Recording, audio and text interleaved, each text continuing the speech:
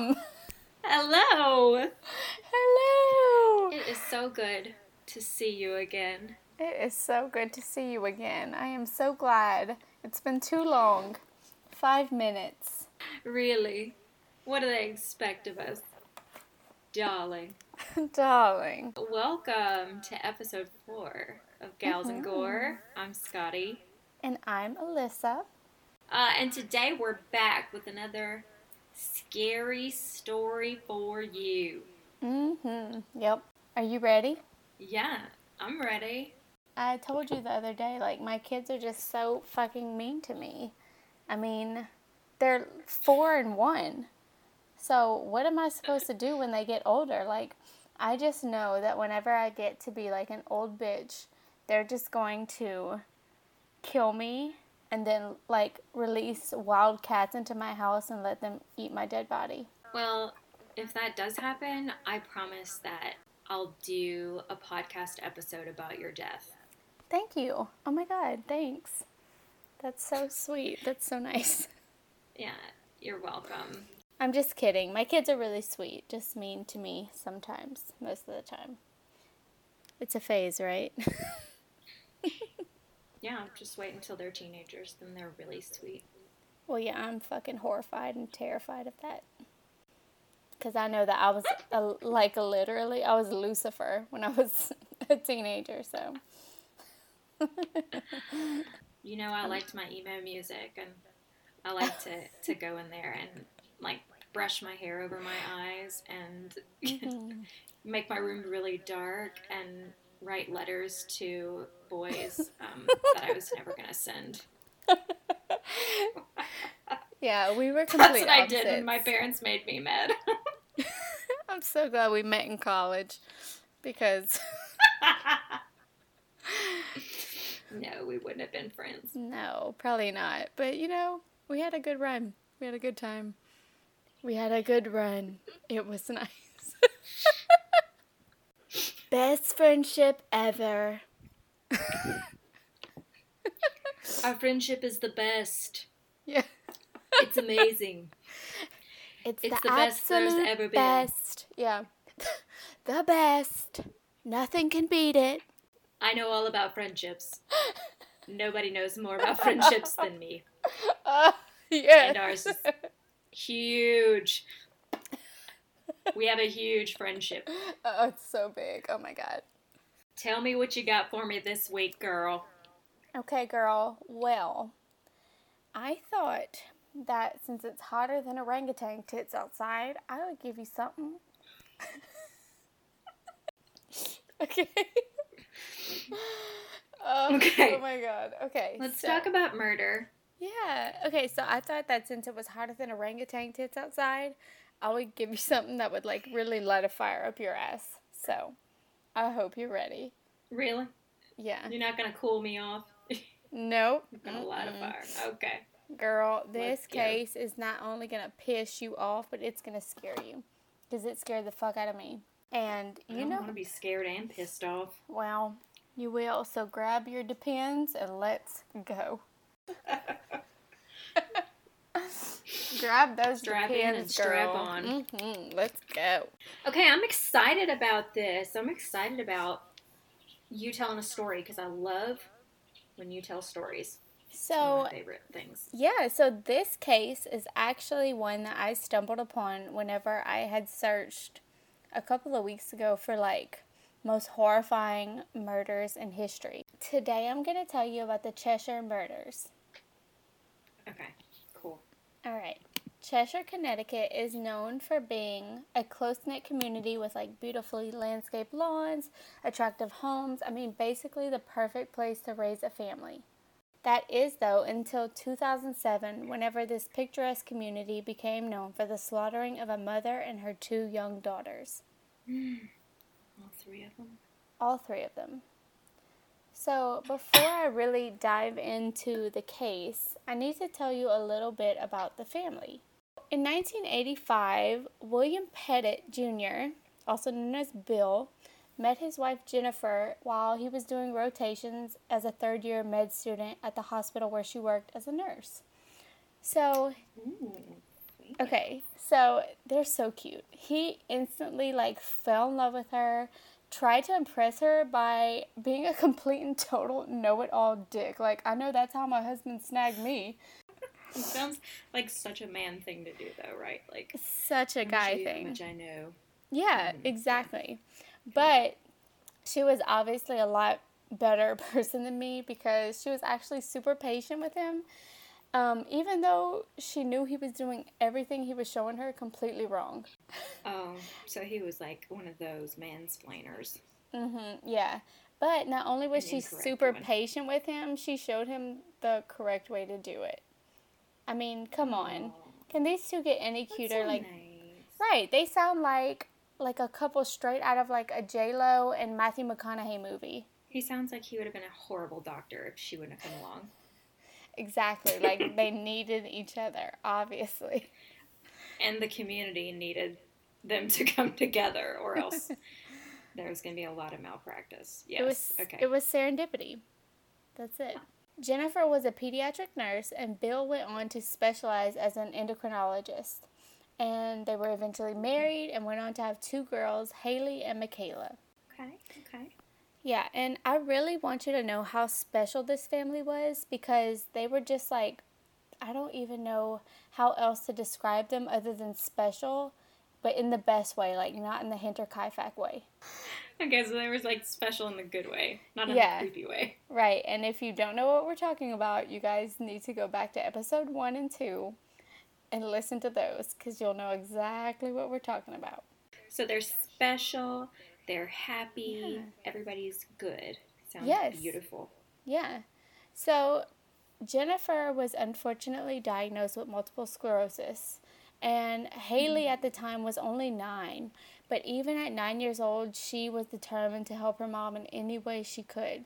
So she wrote letters to family and friends and asking them to sponsor her for the Connecticut MS Walk. And she named the team Haley's Hope for her mom. So sweet. I know. And every year for 7 years, she walked for her mom, raising over $55,000 for the fight against MS. Wow. Way to go. Right? Like, this girl has accomplished way more in her short years of life than I have in my 29. So, you go, girl. You go, girl. You're amazing. Yeah, for sure. And then her little sister Michaela planned to take over whenever Haley was going to go to her dad's alma mater in the fall of 2007. Yeah, so they were like tag teaming it. They were really taking care of mom. Yeah, for sure. All right. So sweet. Yeah.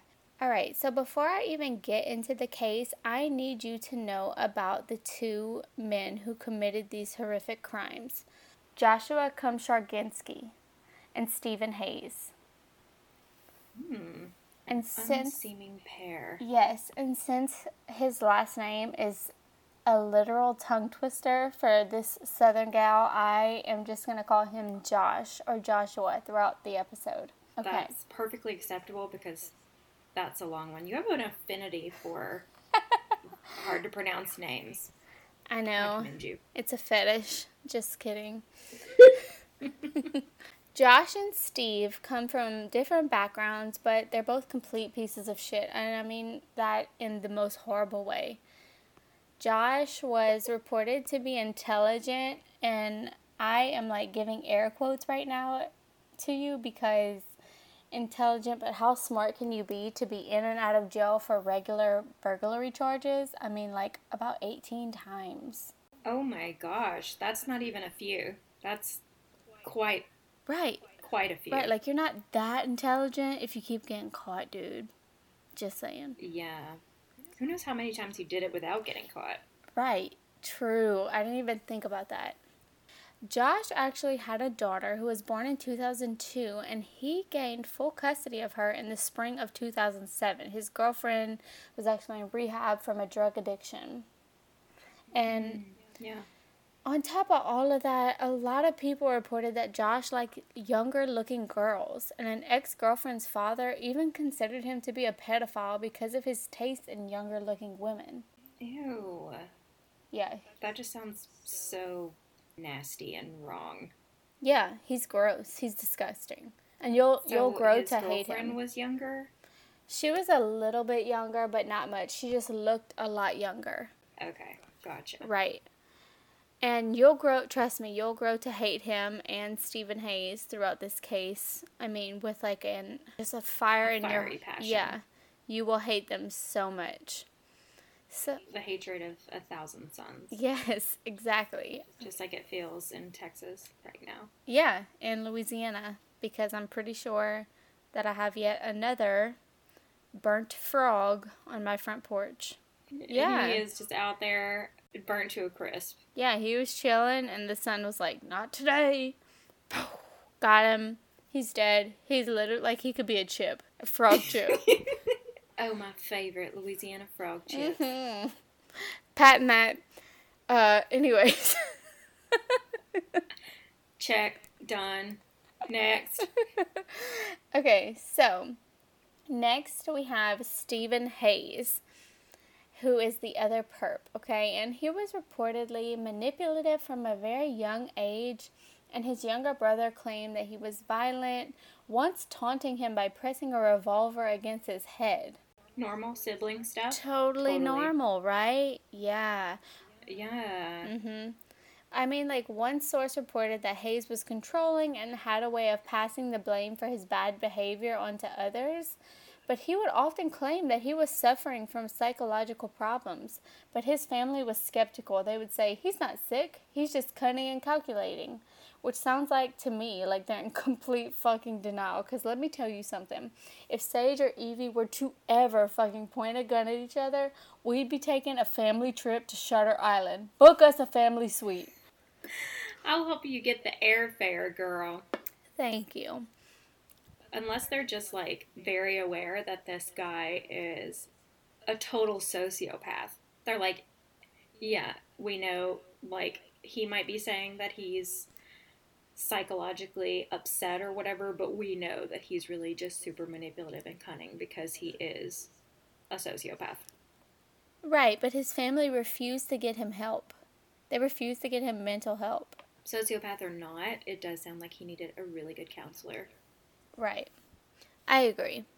And then, in 1992, Hayes had a daughter, and the woman that he had a daughter with, they were married, but then they got divorced, and the daughter lived with her mom, but saw her dad weekly. But she really never had anything bad to say about her dad. She said he treated her well.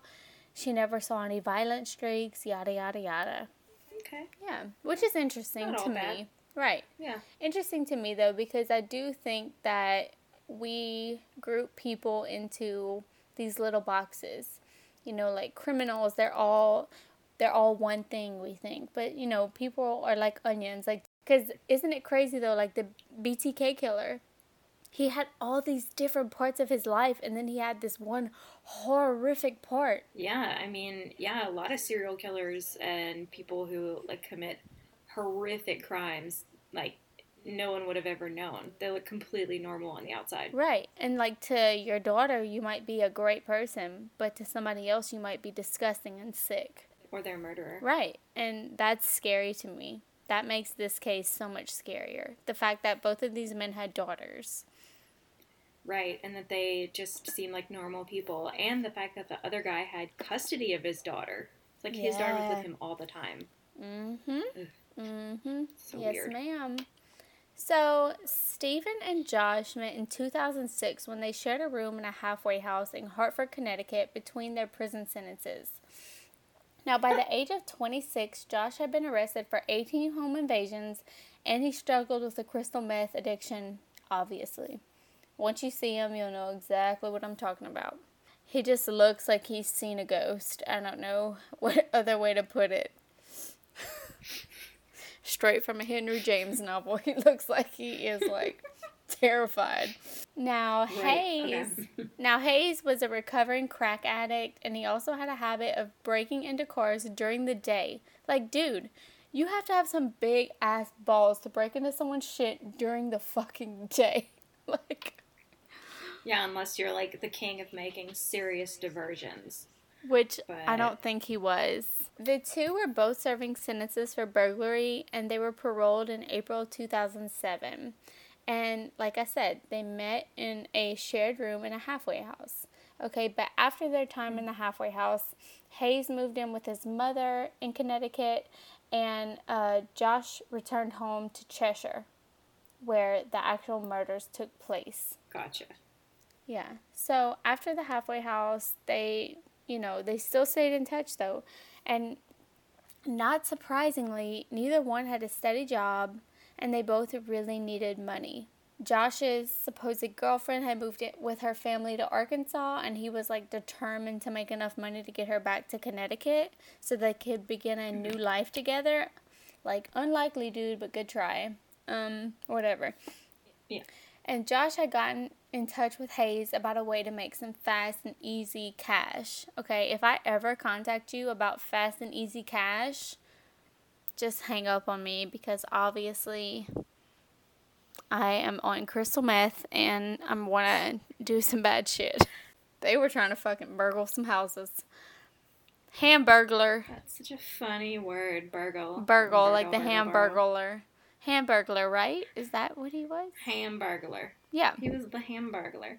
Okay, I just looked at pictures of these guys, and this guy looks like he stuck his finger in an electrical socket.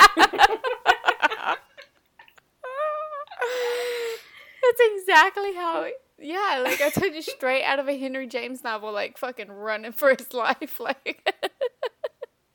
He looks both in pain and surprised. Exactly. A hard combo to pull off. But he does it He well. Does it well. He does it well. Ditto. We said at the same time, he does it well. Pinch poke, you owe me a Coke, bitch. Not on your life. Oh. Okay, anywho, he was like, hey dude, want to make some fast and easy cash? Hayes was like, yeah, absolutely. So, Josh took Hayes along with him to break into a home. And Josh broke into the home while Hayes waited outside. He reportedly just wanted to show Hayes how easy it was that he could break into a house and not get caught. And then... Even though he'd gotten caught 18 times before. Perfect. Right. Great. Right. So these two are like literal, what's those guys' names from Home Alone? Marv and Harry. These guys are like modern day Marv and Harry's. Yeah. Yes. What did he call himself? The Water Bandits? I don't even know. Whatever. But these two are, the Water Bandits. And not to make light of their crimes, because what they did was so horrific and disgusting, but they were just obviously not very bright. Not very good at it. Yeah. And so when realizing that they didn't get caught this time, Hayes was like completely sold. He was like, hell yeah, dude, let's do it. So. Let's ride. Yeah. We ride at midnight. Like these guys. No, we ride at dawn. Oh, yeah. We ride at dawn. I guess if you're burgling people, I guess if you are breaking into people's houses, you should be riding at midnight. This is not a how-to. I repeat, this is not a how-to. On the night of the 22nd, okay, and these texts will become incriminating and important. Okay, on the night of the 22nd, around 7:45, Hayes texted Josh saying, "We still on?" ? Josh said, "Yes." Hayes said, "Soon?" ? Josh said, "I'm putting the kids to bed. Hold your horses." And Hayes said, "Dude, the horses want to get loose. LOL." Oh, wow. Yeah, and honestly, I don't know what he was talking about, like what his nerves are like. I don't know what other kind of horses he's speaking on, but honestly don't want to know. The wild, wild west of Connecticut. Yeah, all them crazy horses. Now we can talk about the case. Okay. All right, so on the afternoon of Sunday, July 22nd, 2007, Jennifer Petit and her sweet 11-year-old daughter Michaela went to a local grocery store that they normally went to in their hometown of Cheshire, Connecticut. Okay, Michaela supposedly wanted to make a meal that night. She wanted to cook for her family, and they were just going to have a nice Sunday in. Right, so sweet. Yeah. While they were getting groceries, they had caught the attention of a predator named Joshua Komsarjevsky, who patiently waited till they were done getting their groceries and then followed them home. You know, that's like every woman's fear right now. How they're all like, everybody's like, oh my gosh, I'm getting followed in the grocery store. Yeah. This is real. Right. I know. And honestly, I thought somebody was following me in the grocery store one time, and I turned around and yelled at them, and it turns out that they were just looking for peanut butter. So, and I'm going to give a shout out to Crime Junkie because they always say, be weird, be rude, stay alive. And that has been my motto from the get-go.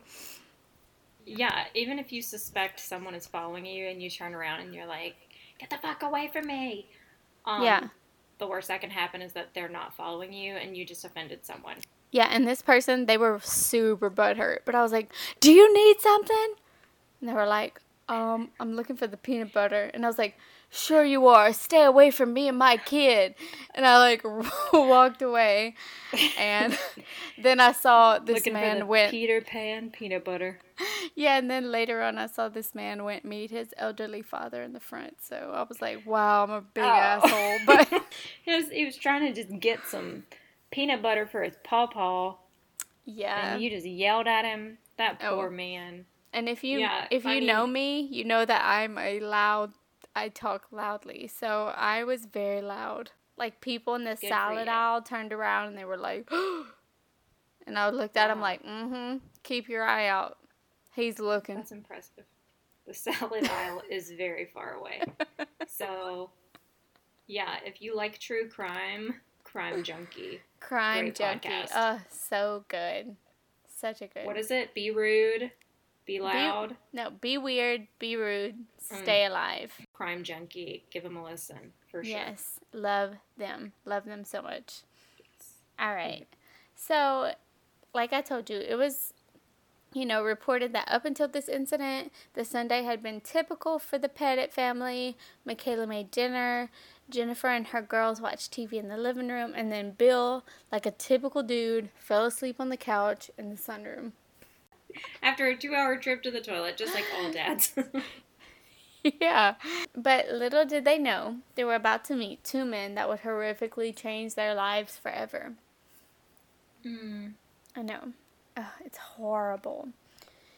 It's so scary thinking about just like sitting with your family on the couch, watching TV and everything just getting ripped apart in like a matter of seconds.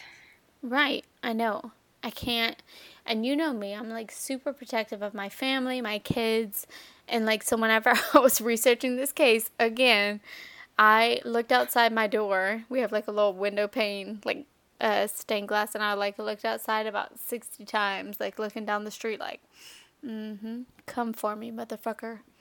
I know you're out there. It's that guy in Walmart. He's sneaking outside of your salad bar. Yeah, so if anybody ever see like a 5-foot tall blonde woman with mixed kids, don't approach because she will get loud and she is nuts. And that lady is me. So, like, I don't care who you are. Even if a lady's following me, I'm like, ma'am, please. Especially with this virus going on, I'm like, don't you step not once. I need my space. I really do, though. Especially because my kids are so loud. I've definitely, like, picked up a can in an aisle and, like, had it in my hand. And I was like, if this person gets any closer to me, I'm just going to turn around and swing it at their head as hard as I can. And, like, totally knock them out. Like, throw my purse at them, run over their toes with my cart. Like, whatever I can do, that's, like, the most painful thing I can think of. So, you're violent. Just always stay armed. Always. Yeah, no, I'm just super fucking paranoid, and my kids are more violent than I am. So it's really them you gotta watch out for. Especially since the last time we were in Walmart, Evie told everybody that she loved her nipples. So we really didn't have many people following us after that. So that night, supposedly, after discussing the plan, Hayes said that he was under the impression that the two of them would burglarize the house, take the family out to the car, where they would be tied up, and then burn the house down to destroy any evidence left behind. So he did not think that anybody would get hurt. Like, sounds sketchy to me, but okay. Like, you burglarize a home where people are there, they're gonna get hurt, right? Yeah, why wouldn't you wait until they were like on vacation, like case the house or something? Right. It just doesn't make any sense to me, but we'll get to that later. Okay. So after following Jennifer and Michaela home around 3 a.m. on July 23rd, Hayes and Joshua broke into the Petit family home armed with a gun and a baseball bat that they found lying in a neighbor's yard. Oh, okay. Easy Right. find. Right. So a baseball bat, but nobody's supposed to get hurt. I get the gun because, like, a gun is scary. You point a gun at me, Yeah, you want to scare people. Right, it doesn't even have to be loaded. Not saying that that's okay, but, like, I get that. But a baseball bat, why would you pick that up? I mean, if somebody's coming at me with a baseball bat, I'm going to be pretty scared too.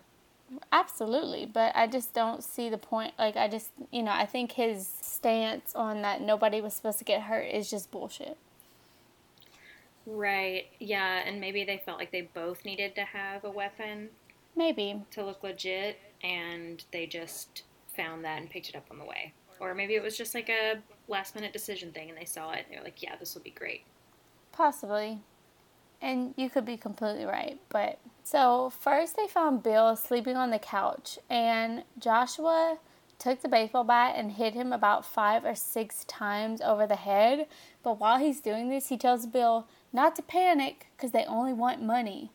And, like, sure, because the first thing I do when someone's coming at me with a baseball bat is, like, not panic at all. Like, and hitting you in the head. Right. Don't panic. I just want your money. Totally makes sense, right? I don't want to hurt you, but I'm going to bludgeon you a few times. Yeah. It's not personal. Not personal at all. Like, yeah. Got it. Absolutely. So, while they're hitting him over the head, they ask him repeatedly where the safe was, but Bill just keeps saying, there's no safe at all. So, naturally, they tie his wrists and ankles together, and they leave him on the couch, bound and bleeding. And this incident sparked and spiraled into a 7-hour slew of torture for the Petit family. 7 hours? 7 hours. Oh my gosh. Yeah. And I don't know about you. I mean, actually, I do know about you, and I know about me. Neither of us have safes. No. In our house. Like, if somebody came in and was like, where's the safe? I'd be like, I can't even buy a microphone for this podcast. Like, there's no safe. There's no hidden treasure in this house. I'd be like, I have some really good looking fake jewelry on my nightstand if you want to grab it. I mean...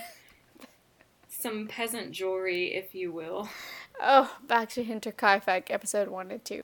That was a subtle plug. But, I mean, seriously.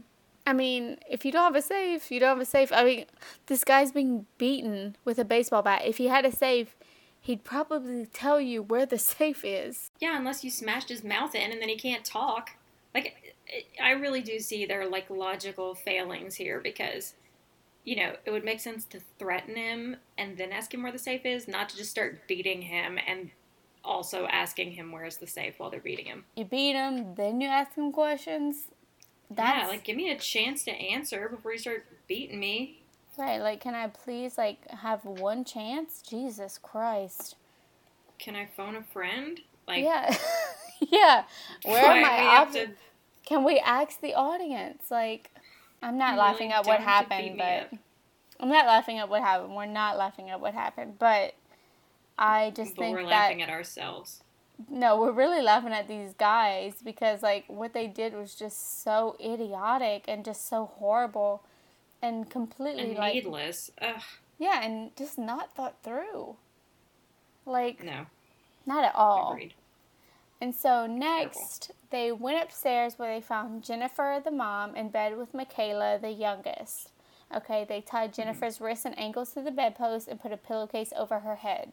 Okay. Which, for me, if you are tying a woman to the bedpost, wrists and ankles, there's going to be some sort of sexual assault involved, right? Yes, as a woman, if I'm being attacked and I get tied to a bed, I'm going to expect something bad to happen in the way of sexual trauma, for sure. Right. Rather than, like, just being tied, you know, like, at the wrist or, like, whatever, you know, but being tied to a bed. Yeah, like, they're not going to just tie you up and then leave you alone. Right, and that's so traumatic.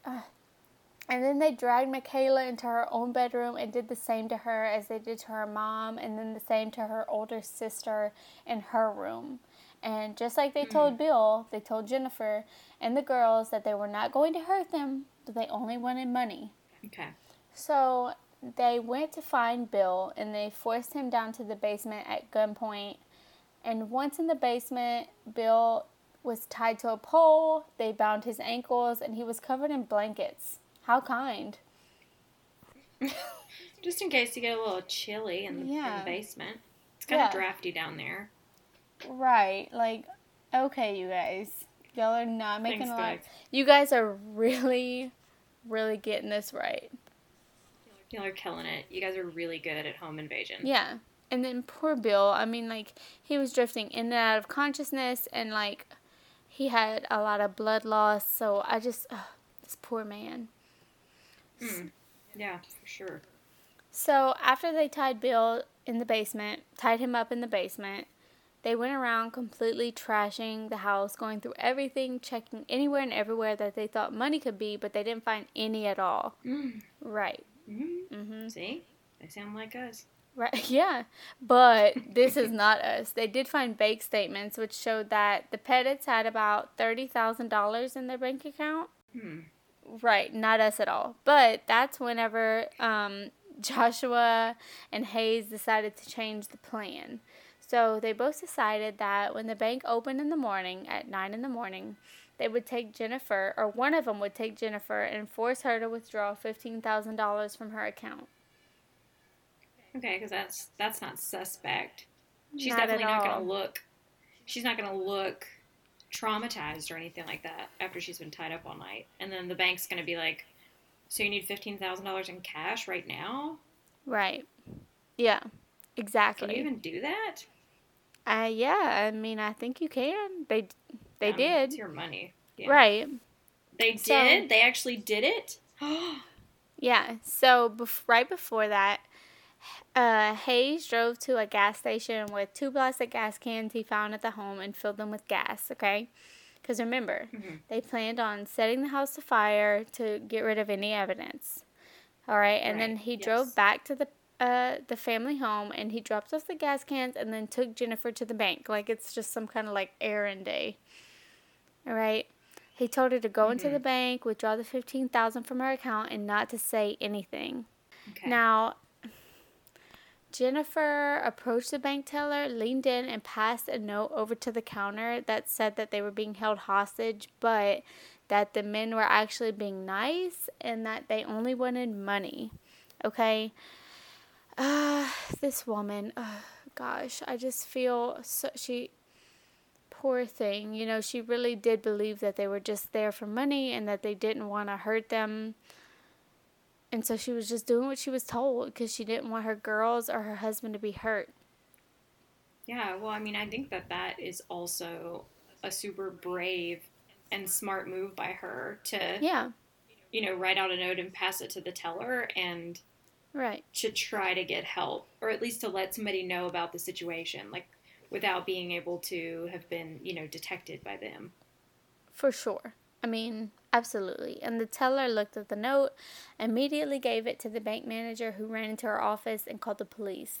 And Jennifer, and Jennifer left the bank, and her and Hayes, they drove back to the house. And, like, let me just say, like, wow, these gals seem to be, like, totally, completely cool, calm, and collected in this situation. And I would have been the complete opposite. I would have been like, If someone would have handed me a note at the bank saying that they were being held hostage, I would have immediately been like, oh my God, girl, police! Like, call them! Where they at? Like, let's get them to get, like, this is... Oh my God, I'd have been like, panic button, panic button. Oh my gosh, you don't even know what's going to happen whenever you get into a situation like that. And I am like, I'm a freezer. Like, Yeah, when you something bad are. happens, I just freeze. I can't do anything. Like, I don't have a fight or flight sense. I just don't move. Like, I would totally have been eaten by now if I was an animal. And, So, yeah. And you and I way to are... go, Jennifer. You and I are completely different because you freeze and I kind of like freak out like a disgruntled bird. Yeah, yeah. So yeah, I would have definitely been like freaking out. And Yeah, and I'd have just been staring at you. right. Thanks so much for all your help. Yeah, listen, if you're in an issue, if you have an issue, don't call me. Do not. Because it's really, yeah, there's not much I can do. Yeah, no. Poor thing. It's okay. Still love you. Well, way to go, Jennifer. I'm proud of her. I think that was an awesome thing to do. Oh, way to go, girl. She's a strong fucking woman. I mean, like I said, she said, like, you know, they're being nice, only wanting money. Like, what a nice fucking lady. I'm honestly, like, having a panic attack just thinking about it because... I can see your breathing is getting faster and heavier. You're like, wow, okay. Yeah, that is... I don't know, and that is so weird that she was still being so nice. Like, she's literally being held at gunpoint, practically held at gunpoint. Yeah. And she's like, they're totally nice. Robbers, just give me this money. Please call the police. FYI. Yeah. So you know. Right, well, she actually told them not to call the police because her kids were in danger. And I mean, I think she just wanted to let somebody know so that, like, I don't know. I don't know why. I couldn't find anything that said, like, why she was like, please don't alert the authorities. Or, like, at least don't have the police coming in hot because my kids and my husband were all being held hostage. I wonder if they, like, threatened her and said that if she did call the police or if she tipped anybody off in the bank that they would kill her family. Yes. I'm pretty sure that that's what happened. I mean, there were several articles that kind of said that. No, there was no direct quote. I mean, but you know, especially because we can't hear from Jennifer, right, obviously. Right, but you know, there was reports that said that she was not to let anybody know what was going on. So even her sliding that note over was a big risk. Yeah, that's what I'm saying. She's super brave, and that was a really smart move. Right, and I mean, in no time, the police were dispatched to the address in unmarked vehicles, and they proceeded to set up a perimeter around the house. And they hid behind the trees not far from the house. So I just want you to let this sink in, okay? Police were fucking there while this shit was going on. It gets worse. So I need you to put your big girl panties on because what I'm about to tell you is not easy to hear. Okay, well, first, before we start, the police have been at my house outside in the trees. And I would have never even known it if I hadn't been... No. Yeah. If I hadn't been, like, creeping on them through the garage windows. So, yeah, the police... Well, and just to be clear to everyone who's listening, the police were not raiding my house, but a couple of houses down. So, they can be pretty sneaky. We thought they did. We thought that maybe one of your neighbors thought that one of your tomato plants was a marijuana plant. So we thought that maybe they were coming to get you. But they weren't. I did. I really thought, because I was growing vegetables in my garage with grow lights, and I really thought that they thought that I was growing the devil's lettuce. Yep. And girl, if you were, they was coming to get you. They were. They had assault rifles and vests, and I was like, oh my gosh. I called Jordan, and I was like, you've got to get home right now. The police are here with guns. They're trying to get into my backyard, but it's okay. It's just the U.S. Marshals looking for the guy next door. Yeah, that was fun to watch on Marco Polo. All right, so now, like, the police are setting perimeters. They're outside, and Joshua was inside the home at this point, raping Michaela as she lay tied to her bed. while the police were outside, he was assaulting and raping the youngest member of the Petit family. Isn't that the one that they had always said that he had like pedophilia tendencies? Yes. Yes. Oh my gosh. Yes, that's Oh him. my god, that's horrible. Right. And Ugh. in addition to that, he proceeded to take pictures of the assault and the rape of Michaela on his phone. What a sick piece of shit. Yeah, indeed. And so as Hayes and Jennifer returned to the house, like the police just let them go back into the house. Everybody pretended like nothing was going on. Joshua went downstairs and showed Hayes pictures that he had taken of Michaela during the rape, during the assault, and encouraged Hayes to do the same to Jennifer. And Hayes immediately pushes Jennifer down onto the living room floor and rapes her. Oh my god. Like this. So he's not even like waiting. He just does it. Right, like this went from like 0 to 100 real quick, like insane. And these two are not thinking. They seem so impulsive to me. So like, impulsive, not thinking at all, not thinking clearly, not making much sense. Complete live wires. Yes. Yeah. And the worst part, not the worst part, but to me this part is absolutely heartbreaking.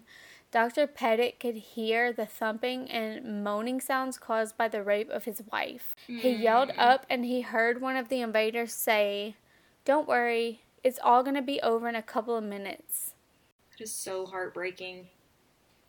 Right. And then, at this point, like Dr. Petit is hearing the assault and rape of his wife, he actually manages to escape through a screen in the basement. Go, Bill, yes. Go. Right. And Joshua figures it out, tells Hayes during the rape, and Hayes completely loses his shit. Like, he completely, like, a switch flips in him. He looks out the window, he sees an unmarked police car, and, like, seeing this, he just starts strangling Jennifer, and he strangles her to death. Oh my god. What kind of raw rage do you have to just, like, strangle someone that you don't even know? Like, this isn't personal. This wasn't like, oh, they're breaking in because he had some issue with these particular people. He just snaps and strangles her after he had already snapped before. What a psycho. A complete psycho. And poor Bill, the father, he was so badly beaten, he was floating in and out of consciousness. He had escaped and he ran to the neighbor's house, but he could barely speak, and his neighbor came out, and because he was so covered in blood, they didn't even recognize him. They called 911. And Bill reported that a policeman appeared looking down at him holding a rifle, and he said he could barely speak, but he desperately tried to shout that his girls were still in the house. But it was too late at that point. No. Oh my god, this is heartbreaking. I know. This is so heartbreaking. I felt so happy whenever he escaped. I was like, yes, finally. I know. He's gonna go get help. Right. And then... And he can't even talk. Right. He can't talk. And even then, when he can, it's too late because his wife is already strangled to death. Oh my gosh. Oh my god. The disparity. After fighting for your life for that hard and hearing right, and doing everything right to your family. Yes. Doing everything that you could. Right. And so once Hayes kills Jennifer, he actually takes the gasoline can and pours gasoline all over her body and begins to douse as much of the home as he can with gasoline. This includes Haley and Michaela, who are still alive and tied to their beds with pillowcases over their heads. Oh my god. Oh my god. This is like a total nightmare. Like, right. Completely nightmarish. Yeah. And he then lit the match and set the house ablaze and the rest of the Petit family afire too. So the little girls were still alive. Yes, they were still alive. When he lit the match and set the house on fire. Yes. And so the two perpetrators attempted to flee in the family car, but they barely made it down the driveway. They crashed into a police barrier at the end of it. And they were detained immediately. Like, y'all knew that this was going to happen. Why even try to flee? I don't really know the methodology behind this, but it seems like the police were just out there and let all of this happen almost. Oh, yeah, we'll get to that. Don't Like worry. why didn't they rush in as soon as they got that call that there were people there? Whenever they saw him bringing her back into the house, they could have rushed in, and intercepted them or something. Well, many people question why they didn't approach the car and arrest Hayes on the spot when he and Jennifer were coming back from the bank. But police have reported that they believe that they were dealing with a hostage situation, and therefore they didn't know how many perps they were dealing with or how many perps might be inside or the weapons they might have. And they said that they were dispatched to the house and they were told by higher ups not to enter the home, not to try and speak to Hayes as he got out of the car, and not to try to communicate with anyone inside the house as to not alert the perps to their presence. Instead, they were instructed to set up the perimeter and observe. I, there's just nothing. I mean, but what else are you gonna do? Right. Because you don't know if you do storm in if they're going to kill one of them, or if they're armed, or you don't know how many of them there are in the house. I mean, it's just an impossible situation.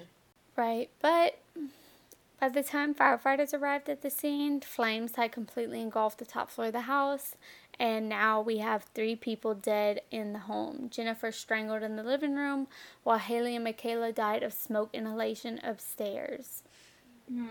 Now, Haley actually managed to escape her restraints on her bed and run into the landing, but she was found collapsed at the top of the stairs, and Michaela was still tied to her bed. The medical examiner could not determine if the bodies of the girls were burned before or after their deaths, so he doesn't know exactly when they died of smoke inhalation, if they burned alive or if their bodies were burned after they actually died. So they could have practically suffocated to death. Yes, they did. That's horrifying. Correct. And I do wonder if the police would have taken more of a progressive approach. Could they have saved the lives of the 2 daughters? It might have been too late for Jennifer, because she was strangled by Hayes as soon as he saw the unmarked police car, but the 2 daughters, they were still alive. Yeah. And in a different area of the house. It seems like we would have some type of special profession just for, finding out how many people are in the house, or dealing with hostages, or speaking with them over all of the hostage situations that I've seen, which have actually been quite a few in my day here in Austin. Is that they usually have a negotiator. He's got a megaphone. He's saying the person's name, but Right. at the same time, I don't know if those people had anyone in there with them, or, if it is a situation of hostages, if they start to say their name and then they could just kill everyone. I don't know. I don't know what the solution is for that. Right. And this was 2007, so I mean pretty current, not anything outdated. Super recent. Right. So, after caught, both men tried to pin it on the other, of course. But Hayes did tell the detectives that after Joshua showed him the pictures of Michaela being raped and seeing the police car, he just snapped. But regardless of everything that happened, all he wanted out of this was money. They sound like 2 cats fighting in a pillowcase. Right. And Josh admitted to following Jennifer and Michaela in the grocery store the previous day and then following them home. But he also said that the reason he targeted them was because they looked wealthy and they had a nice car. I'm going to upload the picture of them in the grocery store to our website, and they just look like 2 normal people. They don't look wealthy. They don't look like anything's, super special. They're not flaunting anything. They look normal. Just like a normal, happy mom and daughter. Josh actually did admit, though, to beating Bill with a baseball bat and raping Michaela. But when it came to burning down the house, with Jennifer and the girls still inside, he told detectives that it was all Hayes. He said that he questioned Hayes, saying, "You can't seriously be contemplating burning these 2 girls alive." But it's also reported that Joshua also blamed Dr. Petit for the murders, because in his diary, which was later entered into evidence during his trial, he called Dr. Petit a coward and claimed that he could have saved his family if he wanted to. What? Mm-hmm. You literally beat this man into submission with a baseball bat, tied him up in the basement, and covered him up with blankets.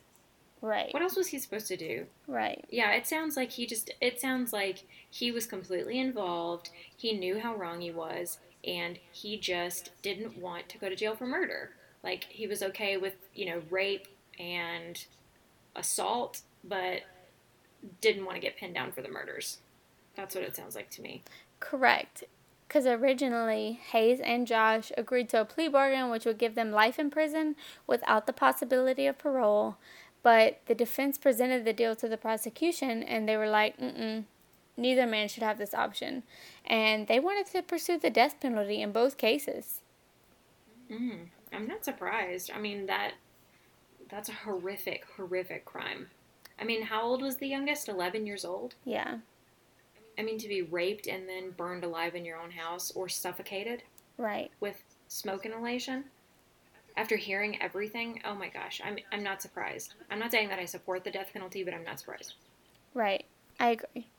And Hayes' trial began in October of 2010, and his attorney told the jury that being given a life sentence would be the worst possible punishment for Hayes, because even worse than being sentenced to death, he was tortured every day by his actions. But the jury came back with a verdict that said Hayes should be executed. They said, fuck that.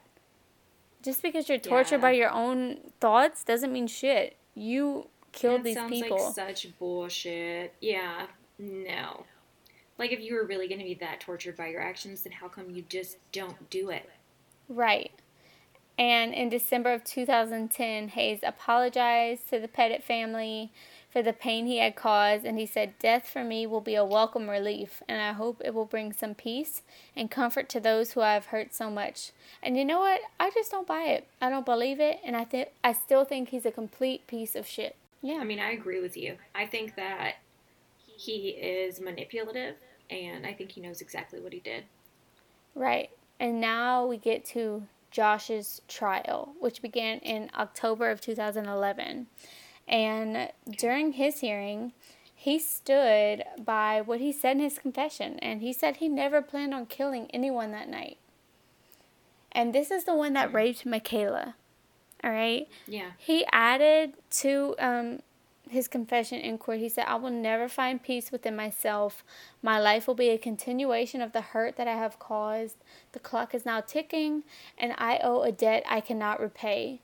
And I didn't buy it. I still don't buy it, and the jury didn't buy it either, because they came back with a verdict that said he should also be executed. Like, honestly, who is buying these bullshit apologies? I'm sitting here, and I know nobody can see me, but I'm rolling my eyes so hard. Like, gag me. And nobody wants to hear it. Like, oh, you're so sorry. I bet, the only reason that you're sorry is because you got caught. Right, exactly. Oh, exactly. Now, here is the really disheartening part. So, in the summer of 2015, Connecticut actually abolished the death penalty, meaning that the sentences of both men were commuted to life in prison. So, both right now are currently serving life sentences without the possibility of parole. Honestly, I do feel like for them, death is too easy. Yeah. I think that they should have to sit in their cells every single day and be denied basic freedoms because of the decisions that they made. I agree. But I just think that, they got what they wanted. And to me, that is just so infuriating. Not that I am for the death penalty in any way, shape, or form, but I don't like that they got what they wanted. I know. Now, I mean, and nobody comes out of this good. Yeah. What? Right. What did you guys really accomplish from doing this? Right. You didn't get the money. You didn't even make it out of there. You didn't make any smart decisions. Right. I mean, not that doing a B&E is smart in the first place, but there are smarter ways to do it than that. So get this. Joshua's defense team filed a motion that he should be granted a new trial. And they argued this on the basis that the trial should not have even taken place in Cheshire due to the media focusing so much on the murders. Yeah, well, they were really horrific and grisly. Why wouldn't they focus on the murders? Right, and they also said that Josh had been unjustly painted as the mastermind of the crime. When he said he really had no intention of murdering anyone, it was Hayes who strangled Jennifer and doused the girls with gasoline and set the house ablaze. It doesn't matter. Okay, at this point, it really doesn't matter whose intention was whose because you were there, you watched it happen, you let it happen. I mean, Right. I think that goes for a lot of things in the world right now. If you watched it happen, you're just as guilty as the person who did it. So, Yes. I don't want to hear your crap. You're Absolutely. Absolutely. Plain and simple. 100%. I agree. And the judge denied the motion because he said he believed both men were equally complicit in the crimes. Hayes, on the other hand, never attempted to appeal his convictions, and he openly admitted that he was guilty and did not want to subject the family to another trial. Well, I mean, at least that's less of a dickish move. Less. Correct. Less, but you still killed his entire family, so Right. you suck. Yeah, 100%.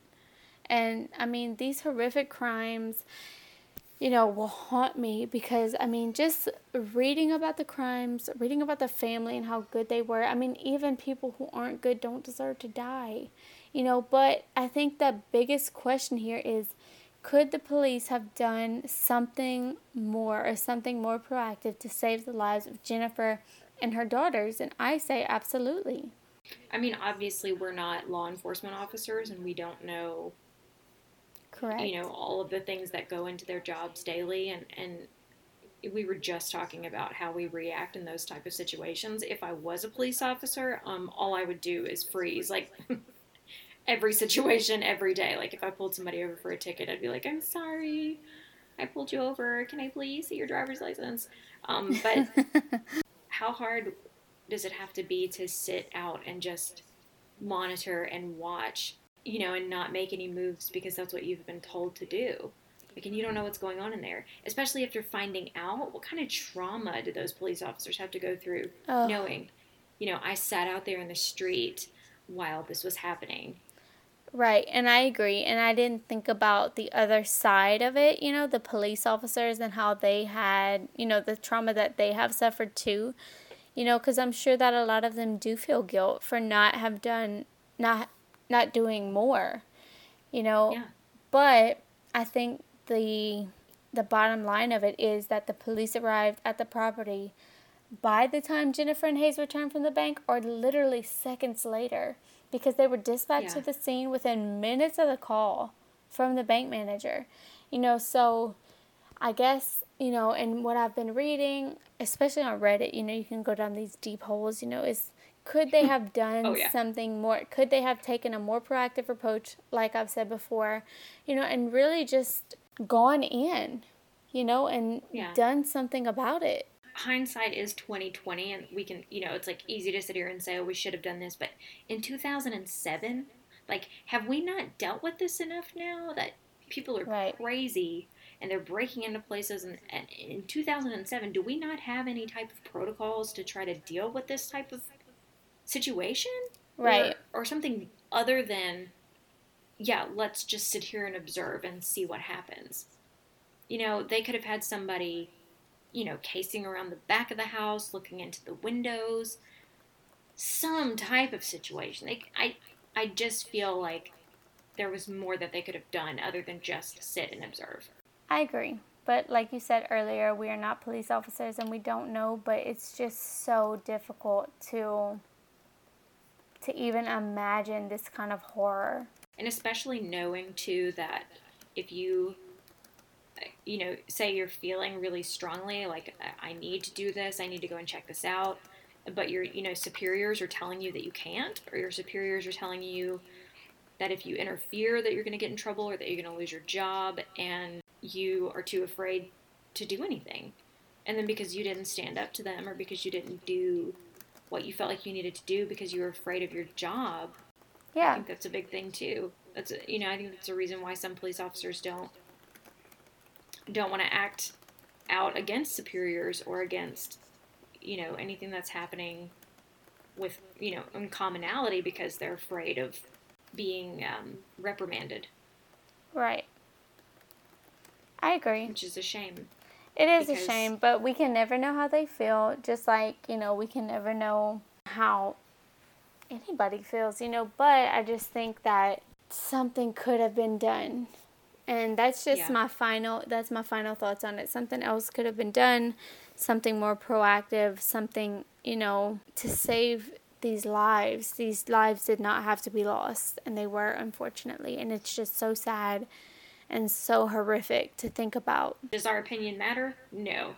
Does it make any difference? No. But should something different have been done? Yes. And if anybody out there is listening and you maybe have like experience with this or like some kind of insight into these kind of situations as law enforcement or in hostage situations, or have any idea about something different that could have been done, or maybe nothing differently could have been done, and this is just the way that it was, we'd love to hear any type of theories or any kind of explanation on this, because this is obviously something that we don't want to happen again. And as women, I'm always thinking, like, what if I'm in this situation? What am I supposed to do? And I feel like if you see the police out there, you're like, oh, fine, they're here to save me. Right. And then nothing happens. Right. That was heavy. It was really jaw-dropping case.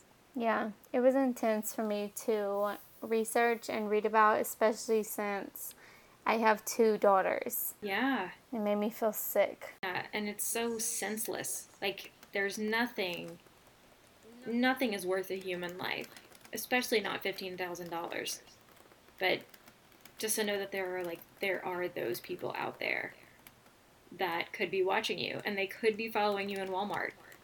So you need to turn around and scream at them to get away from you. Right. But even if you think, okay, so even as a woman, you're like, okay, so what can I do to not get murdered in this situation? There's nothing she could have done. She just went to the grocery store. That's so scary. I know. Absolutely frightening. It's terrifying. And I pray for this man, because he has to live with this his whole life. This wasn't that long ago. Like, no. He's still out there. And right. Actually, he just got, well, not just, but he got remarried, I think in 2012, and they had a son. Aww. So he's trying to rebuild his life, which I think is very brave and, something worth, noting. Well, since that was so incredibly heavy, do you have anything positive to tell us about this week? Yeah, I have several friends. Well, actually, 2 friends. I won't say several, but I have 2 friends who have been listening to our podcast and have like nothing but good things to say and have been asking for more. So shout out to Lauren and Shug. I love y'all. I am so, so happy that y'all are enjoying this. Yeah, I appreciate their messages to you too, because you send them to me, and it's usually Skylar, who you call Shug, is usually like, where's the next episode? When are you guys putting it out? And then we're like, oh, yeah, we need to record another one. So, Skylar, keeping us on schedule. Yeah. I appreciate it. And we've also had a lot of people following us on Instagram. Yes. We've had a lot of listeners. We have some really great things coming up as well. Some things in the works that we'll reveal or discuss later. Also, my sister has been a huge fan of the podcast too. Every time she listens to an episode, she texts me the whole time and tells me about her favorite parts. And then she's also asking me, I think today she texted me and was like, when is the next episode coming out? Because I need it. So we're so happy that you guys are listening and that you enjoy. And if you guys have anything that you want to hear, any cases that you want to hear us discuss, any recommendations on cases, or have anything to say about this case, we would love to hear from you. So you can contact us at Gals and Gore on Instagram. Our email is galsandgore@gmail.com. And you can also visit us at galsandgore.wixsite.com, WIXSITE. Yes, I'm going to post some photos on our website right now. Perfect. So you can see photos of that crazy guy looking like he got electrically shocked. Yeah. And Yes. photos from other cases as well that we've covered. So, Yes.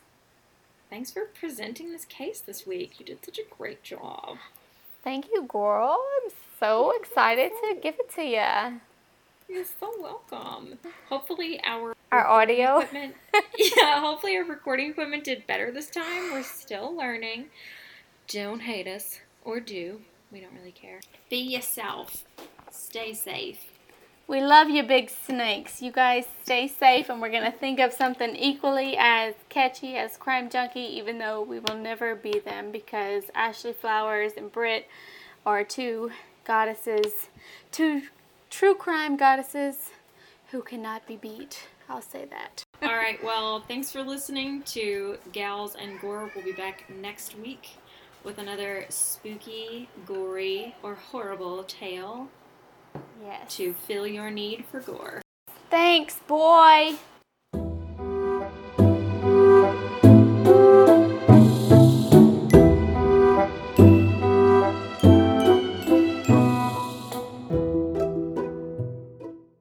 I'm like, did you hear that horse noise I just made? Get it out, Lassie. Get it out. Lassie's a dog. Wow, you need to brush up on your American literature.